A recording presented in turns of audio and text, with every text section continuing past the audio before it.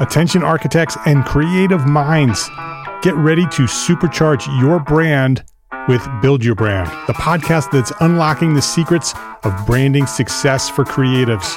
Hey there, it's Mark Arlepage, founder of Entre Architect, and I'm inviting you to join my friend, architect marketing expert Jeff Eccles at Build Your Brand podcast, where he explores the captivating stories of the world's top brands and transforms their lessons into powerful moves for small firm architects and creatives like you. In Season 1, Jeff shares the thrilling tale of Southwest Airlines, where he dissects their journey to the summit and distills it into strategies tailor-made for you. It's important to keep in mind that companies like Southwest compete in the real world, just like you, and face real-world challenges, just like you. You might be surprised at how similar those challenges are to the struggles that you grapple with on a day-to-day basis. Don't miss out on your blueprint for success. Subscribe, tune in, and let's build your brand together. You may have noticed that the very best brands in the world are also known for having somewhat unique corporate cultures. That's often the glue that holds everything together when they encounter those rough spots. We don't do it because it inconveniences the passengers to whom we are primarily dedicated, the short haul, frequent flyer.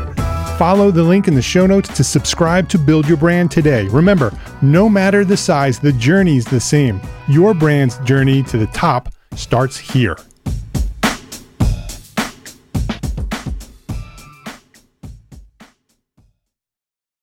Thank you to BQE, the makers of BQE Core, for their support of this episode.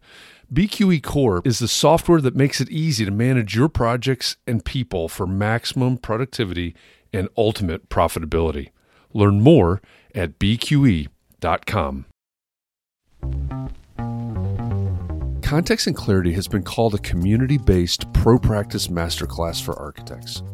It's awfully high praise, but since we began this journey back in April of 2020, we've certainly grown into a community of small firm architects, all focused on what matters most to their success.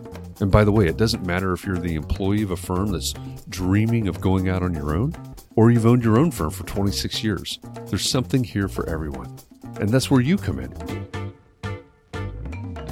Thanks for listening, and welcome to the Context and Clarity podcast. Every week, we have a conversation with an expert or a thought leader on things that matter most to the success of architects just like you. Then we go backstage with someone from our community and we talk about what we learned, what our biggest takeaways were, and how we're going to apply what we heard to our own businesses. Hey, Context and Clarity community. We've reached midsummer and we're taking a couple of weeks off. But I didn't want to leave you without a podcast episode because you might be traveling or sitting by a lake or on a beach, and you might want something to listen to. So we're bringing back one of the most requested past episodes of Context and Clarity Live. This conversation is with Christine Williamson. If you don't know her, Christine is the founder and the host of the Building Science Fight Club. She's trained as an architect, and she's leveraged her passion for building science into a new way to both support the profession, but also give us better, healthier places to live and work.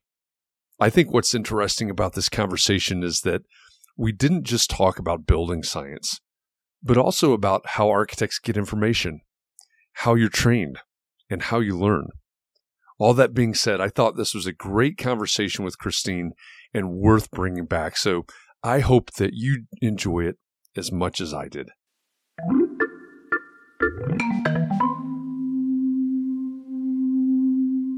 Christine Williamson, welcome to Context and Clarity Live. Hey, thank you. Thanks for having me.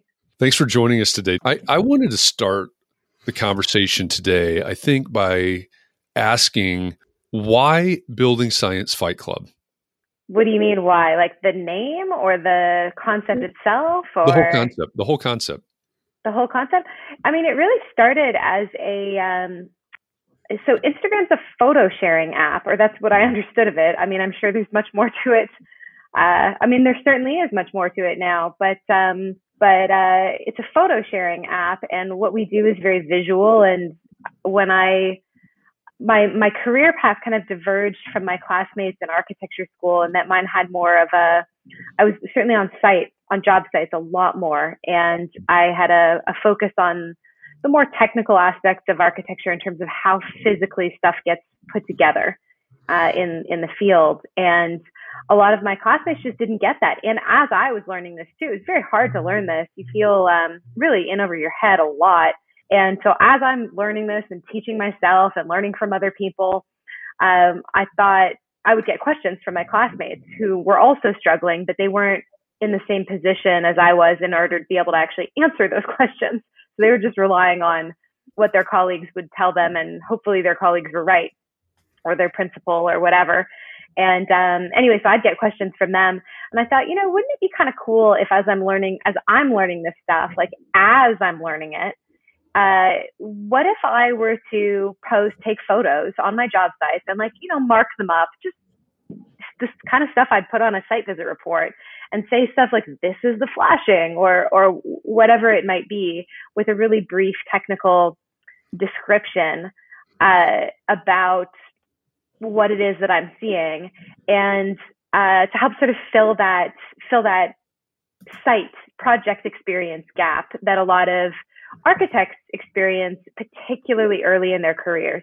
But it also continues, because you don't, I think the way the profession is organized, a lot of architects really don't end up learning stuff in the field at the same pace as they learn other skills, and consequently feel kind of outmatched, right? It's like this gap where their confidence, their experience, their level of knowledge in all of these other areas, it is just growing exponentially, particularly at the beginning of their careers. And then there's this giant gaping hole that feels kind of significant, like how we actually build stuff. Everybody kind of thinks that's important. And to have that experience and that knowledge not grow at the same pace as the other learning that occurs in this profession. So anyway, I started doing it really for friends.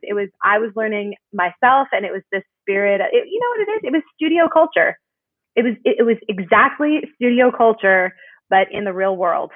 And it was, so how can I sort of help my friends? And it became sort of bigger and bigger. And then it wasn't just my friends, it was their friends and their friends' friends. So now it's pretty big. Now, of course, it's gotten a lot more.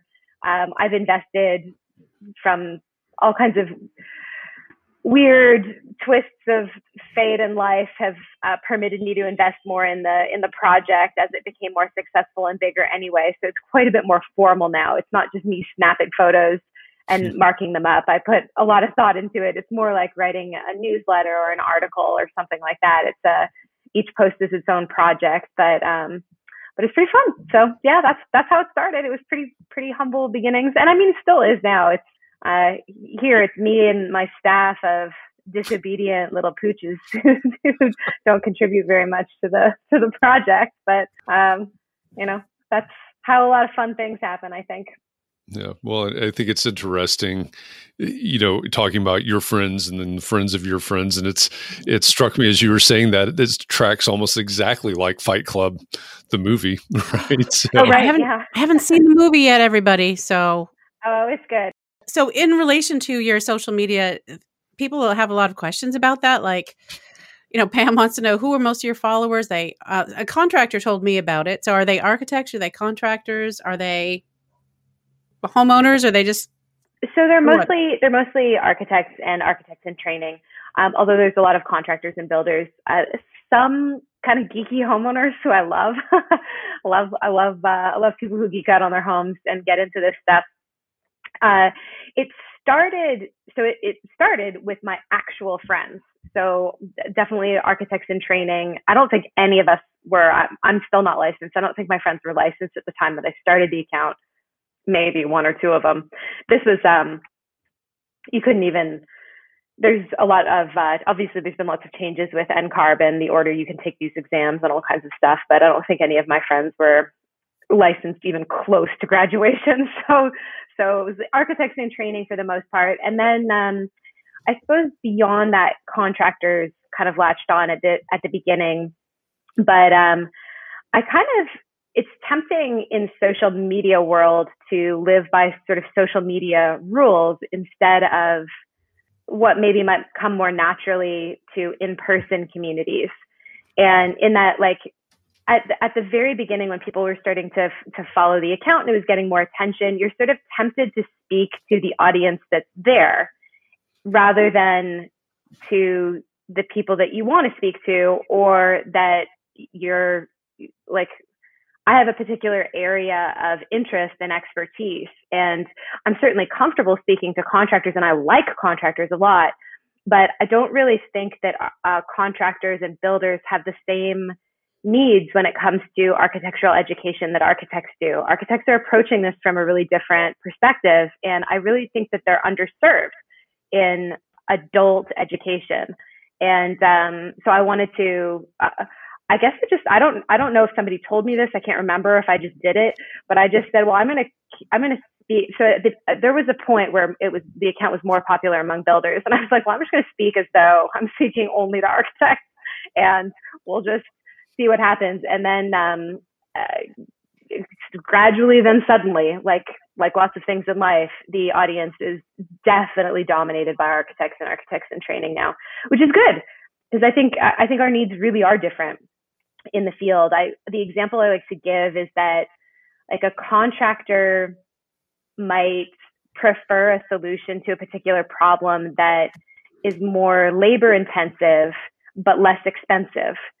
And an architect might prefer, because the contractor is in control of what's happening on the job site and can say, okay, I understand what you're saying. I understand what we're trying to achieve, and I know how to do that. I can do that. I'm capable of that. I know my capabilities.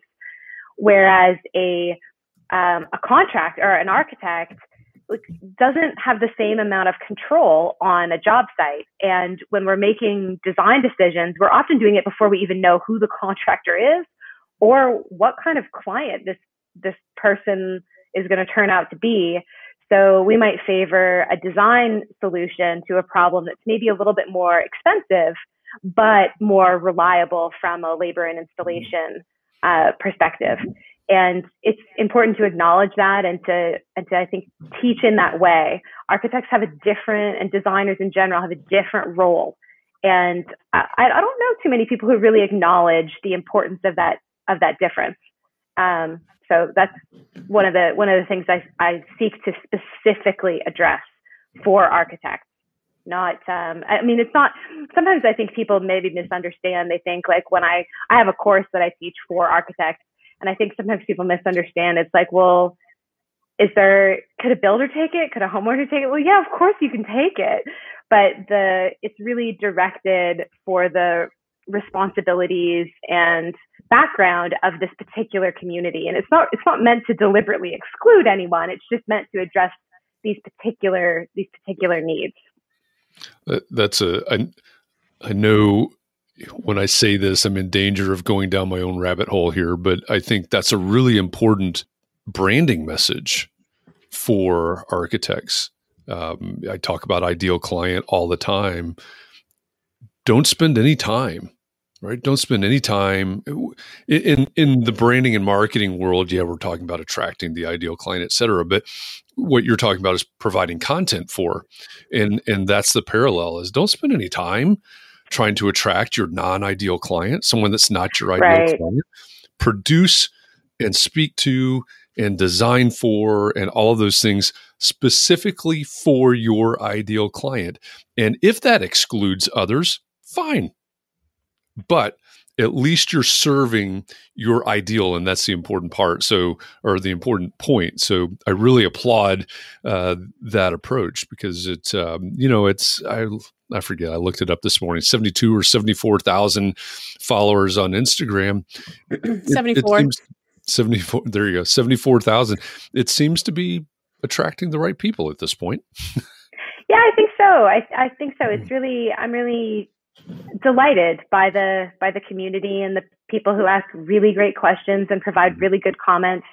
It's it's not a perfect platform for that particular community, so there's some real limitations to it, but it's also really unexpectedly rich in the type of learning that you might really not expect it from social media, which is so funny, right? Because like I remember back before social media, before really even the internet, and I remember being in school like a kid and hearing about not a kid, but whatever, old enough to know stuff. And I was so confused, like the information superhighway, what? I just didn't understand the imagery to that. But I remember like, that's what people sold the internet as. It was, you'll be able to read any book from all across the world, and it'll connect you to all these great ideas. And of course the internet has turned out to be that and a whole lot of other messy, crazy right. stuff. But I think there's some really cool opportunities out there for genuinely enriching experiences, and for a whole lot of people, Instagram's become that, so that's kind of nice. But I also started doing this via email too, so if anybody, not everybody is on Instagram, and I get that, so I started emailing the same posts that I post once a week via email. And it was sort of funny, the first week I did it, I got a really nice note from an architect. I thank you so much. I'm on Instagram, but only one in my office is on Instagram. And I love at least being able to, like, I'm reading the same post, but I'm reading it from my computer screen rather than my phone. So I look more productive in my office. So anyway, plus it's bigger. People can take a little bit more time with it. Anyway, it's a fun little thing. I'm still enjoying it. I'm not to scare people, but it takes a long time for me to do this, and I'm not sure that I'll be able to keep it up I'm certainly will not be able to keep it up in its current form forever and ever, but no plans on stopping anytime soon. So, well, so that's, that brings up a great point. What are you trying to accomplish? And is there an end game? Is there something bigger even, or maybe even bigger than yourself in your goals for building Science Fight Club? I have a lot of goals. I'm not a particularly great businesswoman. So some people have asked me this, including like family members who love me and want me to be successful and happy and stuff. They'll ask me questions about that. And I feel like just through the questions, I'm like, oh yeah, I have not thought this through. So some of this is really just instinct. I do what is fun for me, and it's been fine so far. So that's good. But no, at the outset, it really was sort of an educational, helpful hobby. And it would help other people, which I like very much, but it also helped me in that when you're teaching a concept to someone else, you really do learn it in a different way yourself. And a big part of my business now, as then, is, really all of us are in the business of communicating concepts about things that don't necessarily yet exist in the physical world yet. And so being a better communicator about complex things is a helpful thing. So I was getting that out of it. And I was helping other people. So it seemed like a pretty harmless, fun diversion. Like, if I'm going to use social media anyway, this is a pretty good way of doing it. So that's how it really started. And then, now, of course, it's like, it takes me, somebody else asked, I could see in the chat, like, how long do these posts take? Like, probably between 10 and 20 hours per post now, which is, I can't keep doing that for fun. That's not a forever model. Now, what I have found is, so I started doing that when I was, I'm an immigrant to the United States. I'm Canadian, and I came to the US for college, and have always been on some sort of work visa or another that I would have to renew. But I guess just about 3 years ago, I married an American. And through marriage, I was finally able to apply for a green card. And so I applied for a green card, and this is a much longer, less interesting, very complicated story. But it resulted in me knowing that I would not be able to work for a period. This is not true for every immigrant. It's true for some, and it was true for me. But I had this like almost year-long period where I was not allowed to make money. I could work, I couldn't make money though. And so I took, couldn't be paid, or I couldn't be on a salary. Anyway, I didn't have authorization, and you're never really sure how long this period is going to be before you get approval and all this other stuff. Anyway, and you can actually sort of see, you can guess where this transition happened if you're scrolling through my Instagram feed, because I ended up having the time to really make a bigger commitment to the Instagram feed. But it wasn't so much, I wasn't deciding like, okay, I'm going to commit to growing an Instagram feed for the sake of having a large following. It was really this belief that, like I said before, that continuing education for architects is really not very, in my view, helpful or well developed in a lot of ways, particularly in the building science side of things. In that most of it, I think, is really, we outsource it to materials manufacturers. So the majority of the education after our formal education in school, our professional education is really developed by these materials manufacturers. And they actually do a pretty good job of it, I think. A lot of them do. But I believe they can't be that only voice or the only option for us. And I think that a big part of why a lot of these educational materials are not really reaching practicing professionals in a really good way is because they're not developed for that purpose. They're developed for, these educational things are part of a marketing effort. Yeah. And I thought, well, what if I pursued education as its own good and I treated it like its own business? So what if I made my job during this time where I can't make money anyway? What if I treated teaching in this professional capacity? What if I treated that as a job? What would it look like to teach architects if you could actually not, because we're all billing by hour. A lot of us do hourly billing and stuff. So I was in that hourly model for so long. And I could only, I did teach before when I was doing regular consulting work, but I could only devote the number of hours to prepare for a presentation that the payment justified, right? It was, what was my fee for the speaking engagement divided by my billable rate? Like that's, so whatever that, if it's 6 hours, that's all I had to prepare, 6 hours. Like, and I would try to actually be disciplined enough to stay within that, because otherwise everybody listening knows this on the billable. Oh, you're like a slave to your timesheet. It's terrible. Anyway, so I thought, well, what if I didn't have to do that anymore? And then I had this opportunity to not do that anymore. I couldn't make money anyway. So what if I invested not based on what the billable rate called for, but what I believed the content demanded, the actual, like, what would it actually take to produce something better? What would it look like? So that's what I did. I sort of gave myself an unpaid internship for a year, thanks to the U.S. Department of Homeland Security. And that's when Building Science Fight Club got a lot more polished. But the idea was also to use that content in other ways and to teach in other settings. So during that time, I was posting on Instagram, but I was also developing a course, a curriculum to teach architects when I came back when I was allowed to work.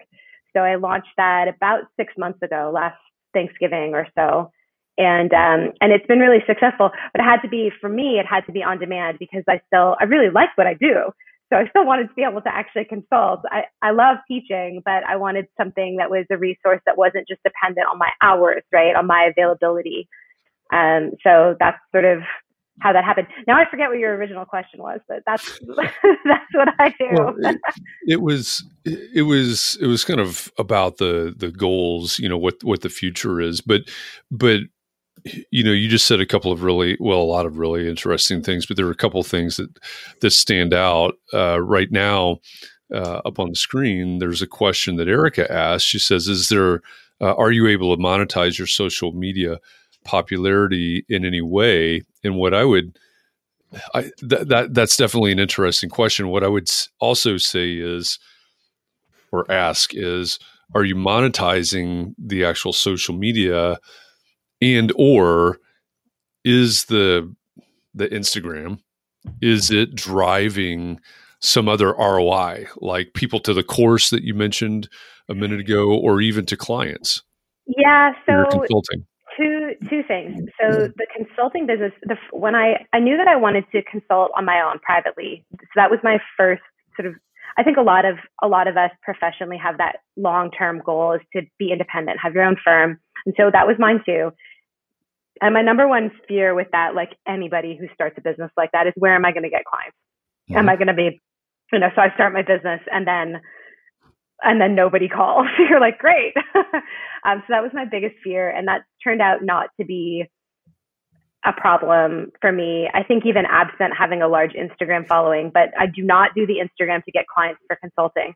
I learned that as a sole practitioner, I don't actually need that many jobs to, I mean, I guess if I'm trying to launch this empire, if my goal were to get really rich, this would not be my strategy. But if my goal is to do what I like and earn an income and have the independence of running my own business, I don't need the Instagram as a promotional vehicle for that at all.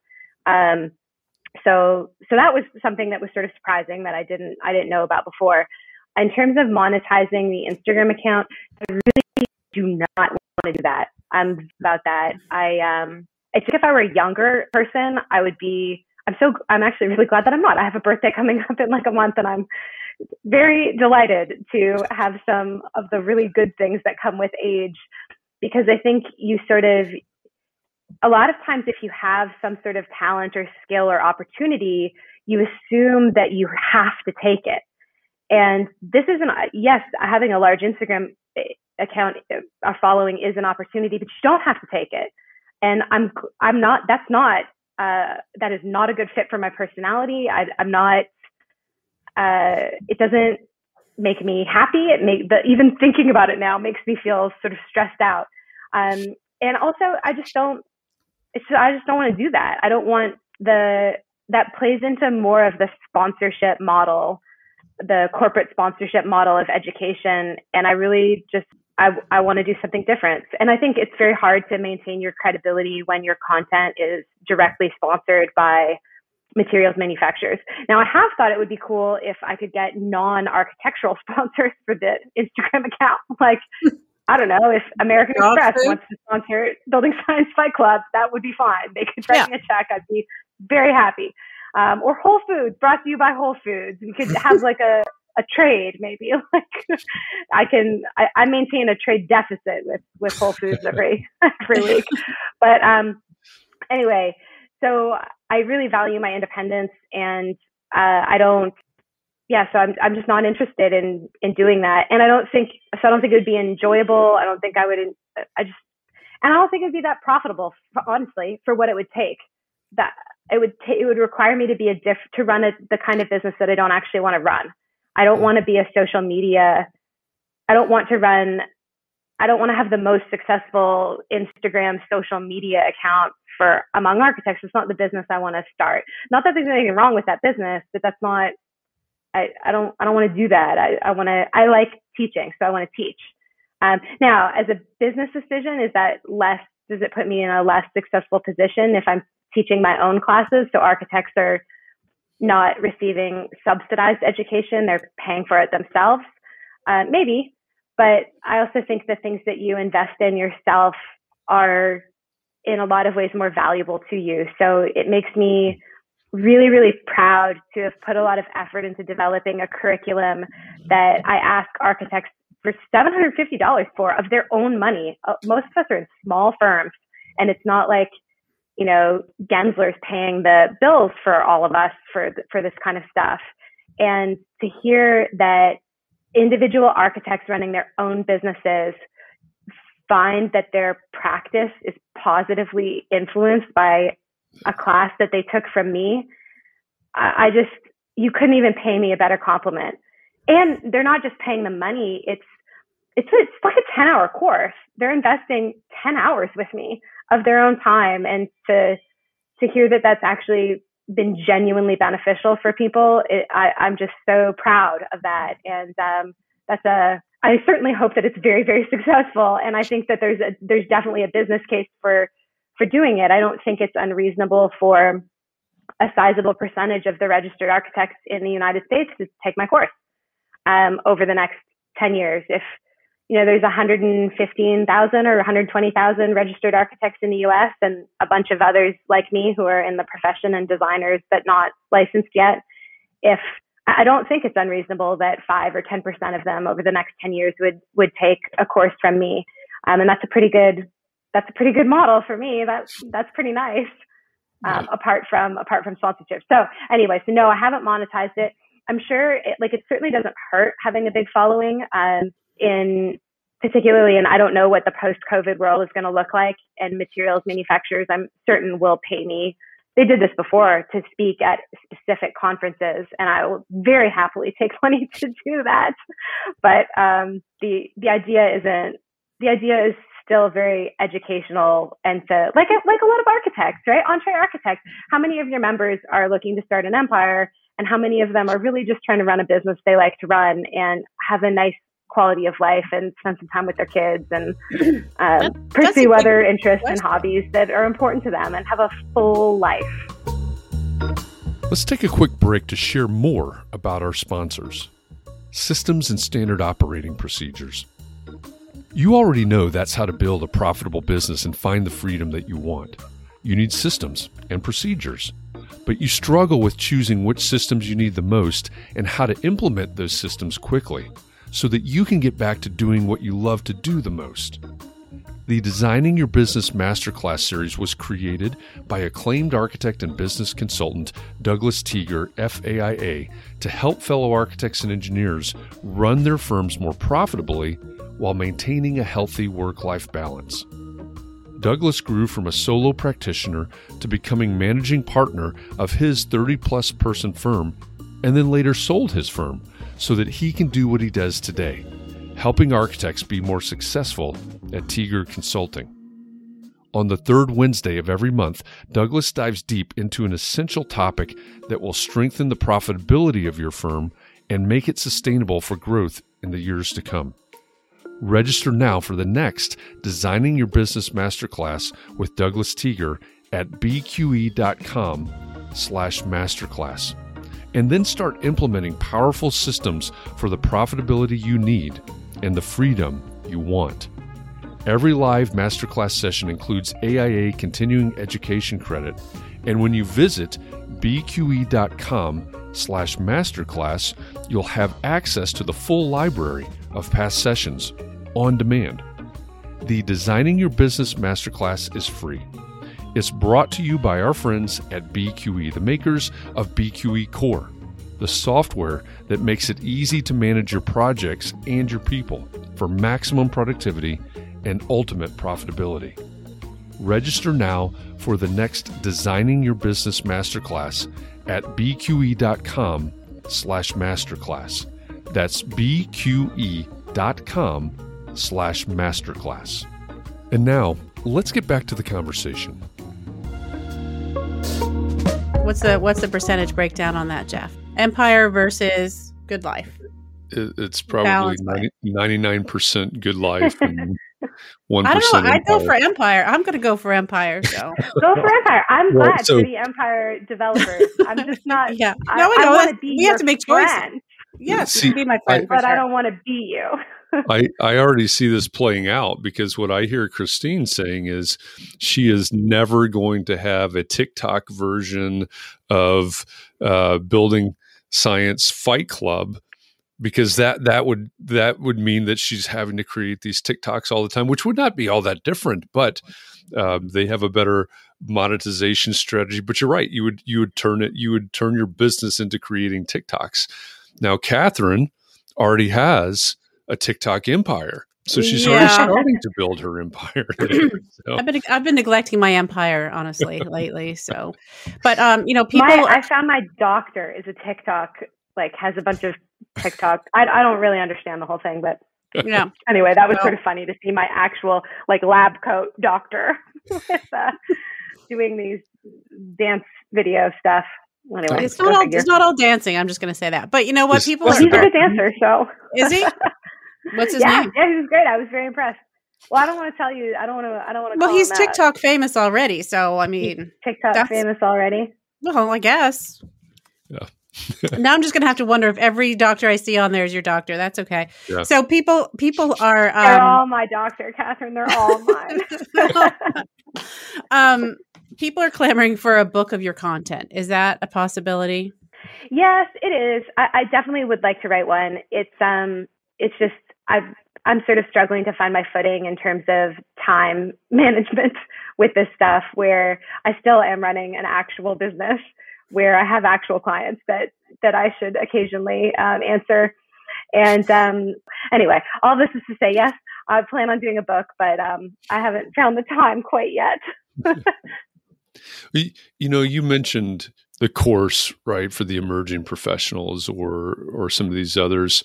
And so one of the things that we do with Context and Clarity is we start the conversation every morning at 9 a.m. on Clubhouse. And so we'll do a half-hour coffee talk on Clubhouse. And we sort of did a preview of this conversation this morning. The reason I like to do that is because I hear from the audience in real time in their voice what they really care about, what they really want to know about the topic of the day. And so we started that conversation this morning, and someone asked, and I apologize, I forget who asked this question. I think it was actually a couple of people asked the same or similar question, which was something like, what's the big gap, or what's the typical gap, right? You see, no matter where they go to school, there you go. What are the big gaps in understanding that architects have, right? They come out of school, a B-Arch or an M-Arch or, whatever their curriculum was. What's the gap between what they learned in school and what they really know? It can obviously be filled with a 10-hour course that gives you 12 and a quarter HSW learning units. But what do you think that gap typically is? So what they're missing is a framework for understanding, for how they're going to go about their professional practice, really. And this has to do with building science, but other stuff as well, too. So you have a design education, but you don't really understand building science. That's one thing. And don't really understand how things get built, like how a job is. I mean, you learn it sort of in school, but you don't appreciate it till you see it. So how is a job? The contractor doesn't actually build it himself. The contractor or herself, or these are teams, right? The general contractor is basically like a coordinator. They're not swinging the hammer. They're also administrators. GC is has a big administrative role, and they assign that work to subcontractors and who actually do the work, and they do it in a specific order. And understanding both building science and essentially the division of labor among trades are I think the really, really big gaps. And what's helpful is you don't learn those things overnight. What I think a lot of architects are operating without is a framework for understanding information related to those topics. And the example I give people is, like, you will pick this stuff up in professional practice. People do all the time. And you, depending on who you are, do a pretty reasonable job of it over a career. But you're still it's a little bit like going on a vacation abroad and picking up a phrase book for a foreign language. And you can learn some sentences in a foreign language to get by in your foreign country on a vacation and do pretty well. But if you actually had a framework, if you had a grammar and an understanding of a basic understanding of the language, well, then you can start to actually express original thought and to really communicate rather than just playing from a phrase book. And I think a lot of people, a lot of practicing architects and architects in training are still working off of their phrase book, and they're finding that inadequate because you try to have a conversation and you can only answer, like, there's a very limited number of questions you know how to answer with your phrase book. And you certainly have a difficult time expressing original thought. And building science and the course I teach anyway, and even the individual Instagram posts, try to help develop a framework so that afterwards, like once you have the framework, afterwards you're just expanding your vocabulary. And you get to be, it facilitates creativity rather than I think most practicing professionals experience building science and constructability issues as constraints and things that limit their creativity. But if you have this framework, it's just like a language, and it starts being part of the background. You start seeing the poetry of something and enjoying the poetry of something rather than like saying subject, verb, like whatever. It becomes natural. So I think so what's missing, I think a framework for understanding both building science and the division of labor among the trades is missing, and that it's leaving a lot of really talented and smart people to try to do the best they can by picking it up as they go along, by basically just memorizing stuff. And that's a very, very slow and difficult way to learn. As someone that once used the phrase books to get to the point of ordering gelato in Venice outside of St. Mark's, I really appreciate that analogy. But it was really good gelato, though. Always worth it in the end. Yeah. What? So with all of that, what advice would you have? Let's just say if there's someone watching or someone that watches this in the future or listens to the podcast version of this in the future, that maybe they're in school now, or maybe they just graduated, maybe they're studying for the ARE. I don't know. It's a young person. Let's just say it that way. What advice do you have for them to prepare themselves? As you were describing that, I grew up around construction, as family and friends. And so I worked construction jobs, and I spent a lot of time on job sites as a teenager and things like that. So I feel like I've got an advantage or had an advantage when I actually worked in architecture. But what would you recommend for a young person that maybe wants to accelerate or enhance their education? I think the number one, so from a practical perspective, purely practical perspective, the best advice is to learn the names of things. Go order all those books from Francis Chang and go through them in your spare time, flip through. It doesn't have to be this giant endeavor, but learn what things are called. And if you know the names of things, you start to actually see them differently. Like, you probably do not see a soffit until you know the name of a soffit. I mean, of course you've seen it, but you haven't really seen it. You don't know you don't have a language for it. There's also, like, actually, if you're sort of interested in language and linguistics, as I sort of am, not in any kind of disciplined way, but there's really interesting philosophies sort of tied to that, knowing the name, having words to express thoughts and actually being able to think them as being connected. I think it's the Sapir-Whorf hypothesis. Anyway, it's a division of linguistics. It's kind of interesting. Orwell talks about it a lot too, where if your language is sloppy, it leads to sloppy thoughts. Anyway, totally different, but learn the names of things in architecture, and that's something that you can start doing no matter where you are in your studies or your ARE path or whatever. And that I find particularly enriching. You start seeing things differently. So that's something I would do that's pretty simple. Because once you start seeing things, the next step is thinking about how they're built. How did that get there? What was there first? Who installed that? Was it the same person who installed the thing that's next to that thing? The names of things is really helpful. I still do that. I still have those books. I still refer to them. I'm still learning the names of new things. Then I'm shocked. I'm sure people can have that shared experience where you're like, how did I not know that? I've been doing this for like a decade. Why did I never see that before? Yep. I'm always worried about mispronouncing things that I should know. Like, like a gunnel on a boat it's written out like gunswale, I think, or something like that. But if you said that around somebody who knows about it, they just laugh at you.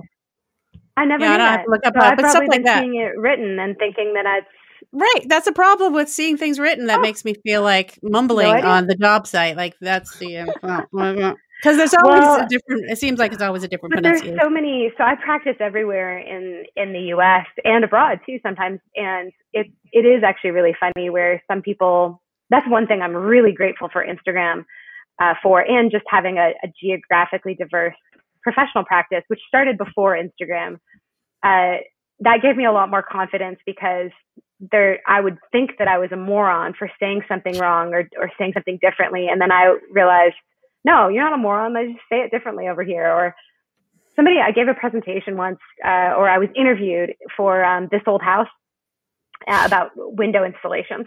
And I kept calling it the flange of a window. And some commenters were like, it's a nailing fin. And they were angry, like really angry that I called it something that they didn't like or they weren't used to. And I know that that's not wrong. I know that neither one is wrong, but because people call it different things in different places. I prefer what I call it because it's what I call it, but no judgment.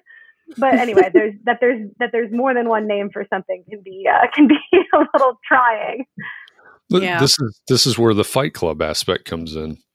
Right. Yeah. Nailing. People are not intended to take too literally.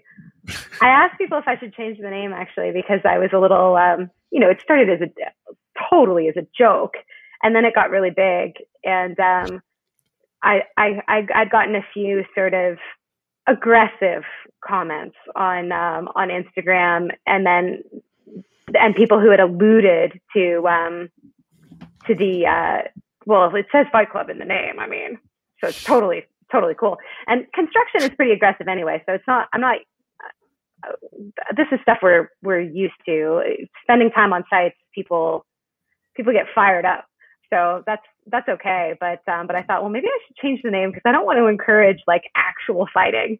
The point is to learn. But then you're shaking your head, Jeff. People were overwhelmingly like, do not change the name. Like, I know it's a joke. And also it's fun and playful. And it is good to have a sort of this word is overused, I think, a lot, but a safe space to sort of hash stuff out among professionals. It's not in front of your boss, not in front of your clients, so you get to kind of duke it out a bit in a hopefully fun setting, if it comes to that. I think that ought to be like a weekly lunchtime activity at most firms. They can hash it out like that. Right? Yeah. You talked about earlier that you're serving clients, right? I mean, that's ultimately you're a consultant, so you have you have your practice.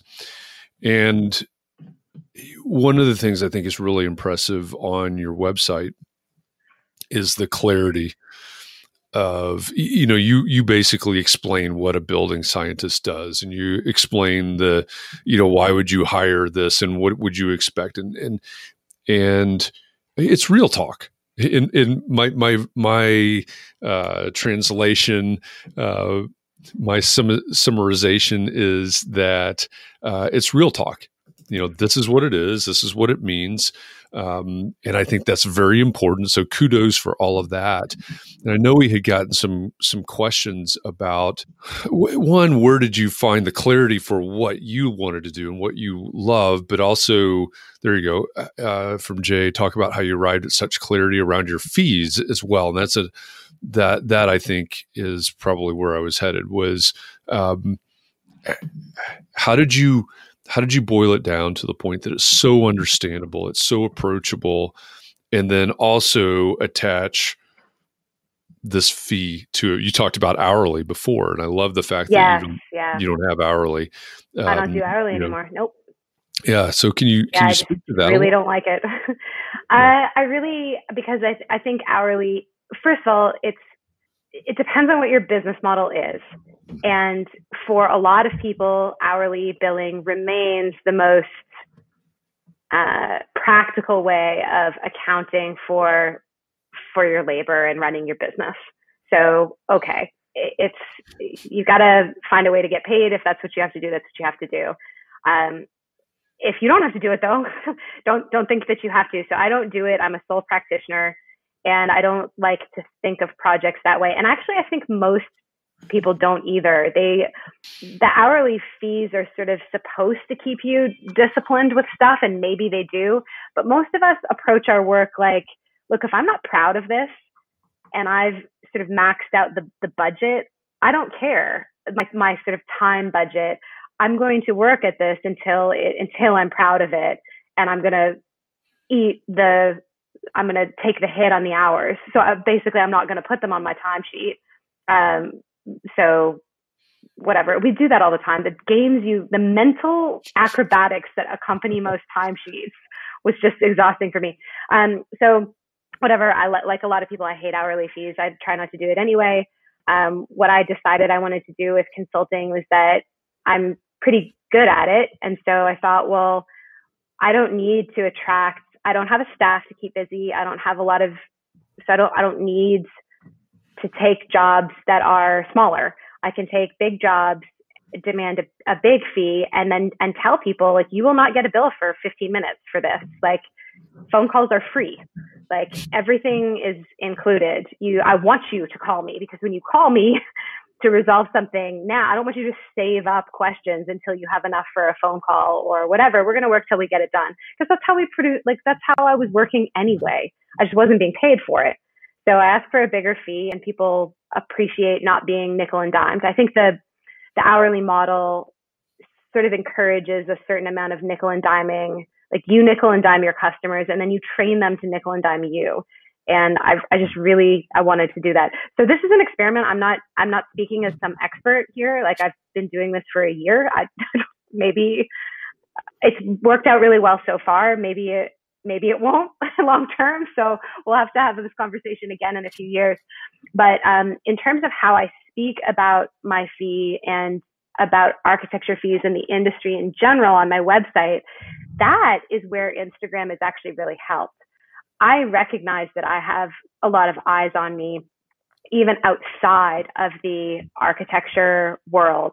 And what I wanted to do is I wanted to write about what hiring consultants was like and what clients should really budget for that kind of stuff, not really for myself, but more as a service to the industry, to sort of set expectations someplace. Like, if you want to hire a good team, they cost money, and the client should be prepared to pay them. And this, I think the way I speak about it gives people reasonable expectations for what they can expect to budget for the type of help that they might need. And I wanted to also dispel the idea, myth, whatever, that if an architect has to hire a consultant, that it means that they're somehow not competent on their own. Architecture has a lot of different requirements to it, and it's not unusual for somebody for a normal person, a human, to not be a specialist in all things. So a client can hire, an owner can hire an architect for a whole bunch of reasons, but they should not expect their architect to be an expert in everything, and they should anticipate that the architect will require outside help in particular contexts. And whatever that is for the job it is, whether it's an acoustical consultant, a building scientist, they should budget accordingly. And I really feel strongly about that it's not having to hire extra help to address specific concerns in design is not a failure, does not indicate some inherent weakness on the part of the professional at all. In fact, it's smart. It's the professional is smart enough to understand their limitations and say, well, here's where we're going to spend some extra money. And it's sort of silly because I see this attitude in architecture, but I don't see it in like construction. Like, nobody's surprised that the roofer doesn't also install the bathroom tile. Like, that's okay. But somehow in architecture, the same architect who is going to design your family room and your kitchen is also meant to be a specialist on attic ventilation rates. Like, come on. It's okay to collaborate and to bring in help, and clients, whether they're residential or commercial, should be, our buildings are very complicated, and they should be prepared to put together a good team compensate them fairly, and then let them do wonderful work and enjoy and appreciate the results. But if you don't give your team the resources to actually solve the problems that you're asking them to solve, you're not going to get a good result. You're not going to get a good solution. So anyway, so that's what I'm really specific. Anybody listening, I'm very specific on my website about why you might need a building scientist, and it's written in a way, I'm almost writing it, I'm kind of writing it for both of our clients. I mean, I'm writing it for an owner to see and to understand the process, and I'm sort of priming them to open their wallets, really. So I really wanted to convey that expertise costs money, and that people should be prepared to pay for that.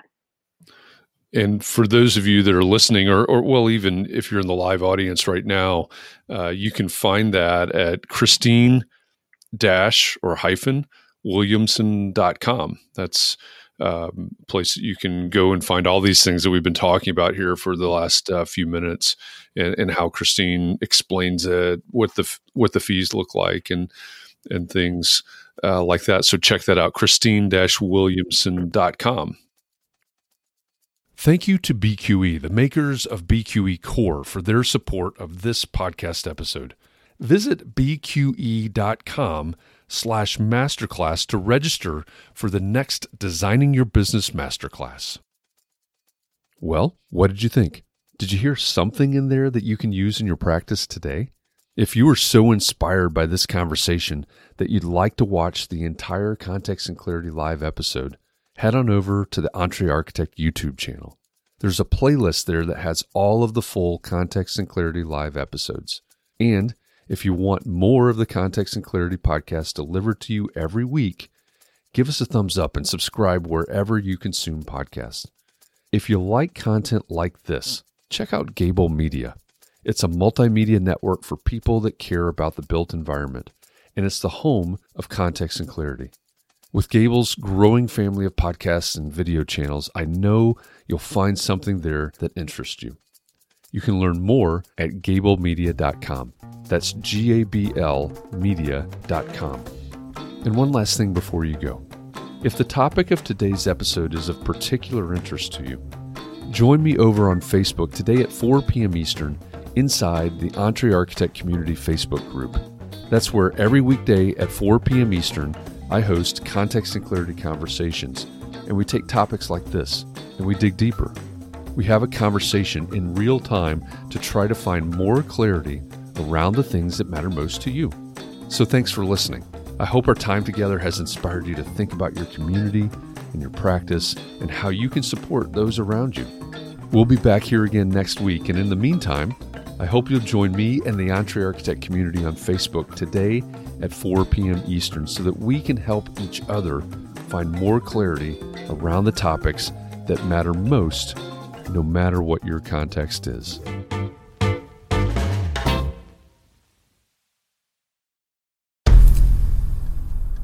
I've mentioned it to my family, but in terms of telling people like, oh yeah, we're doing this, I'm looking for projects, you got anything? I'm not there yet because it scares the out of me. Dreaming of launching your own architecture firm?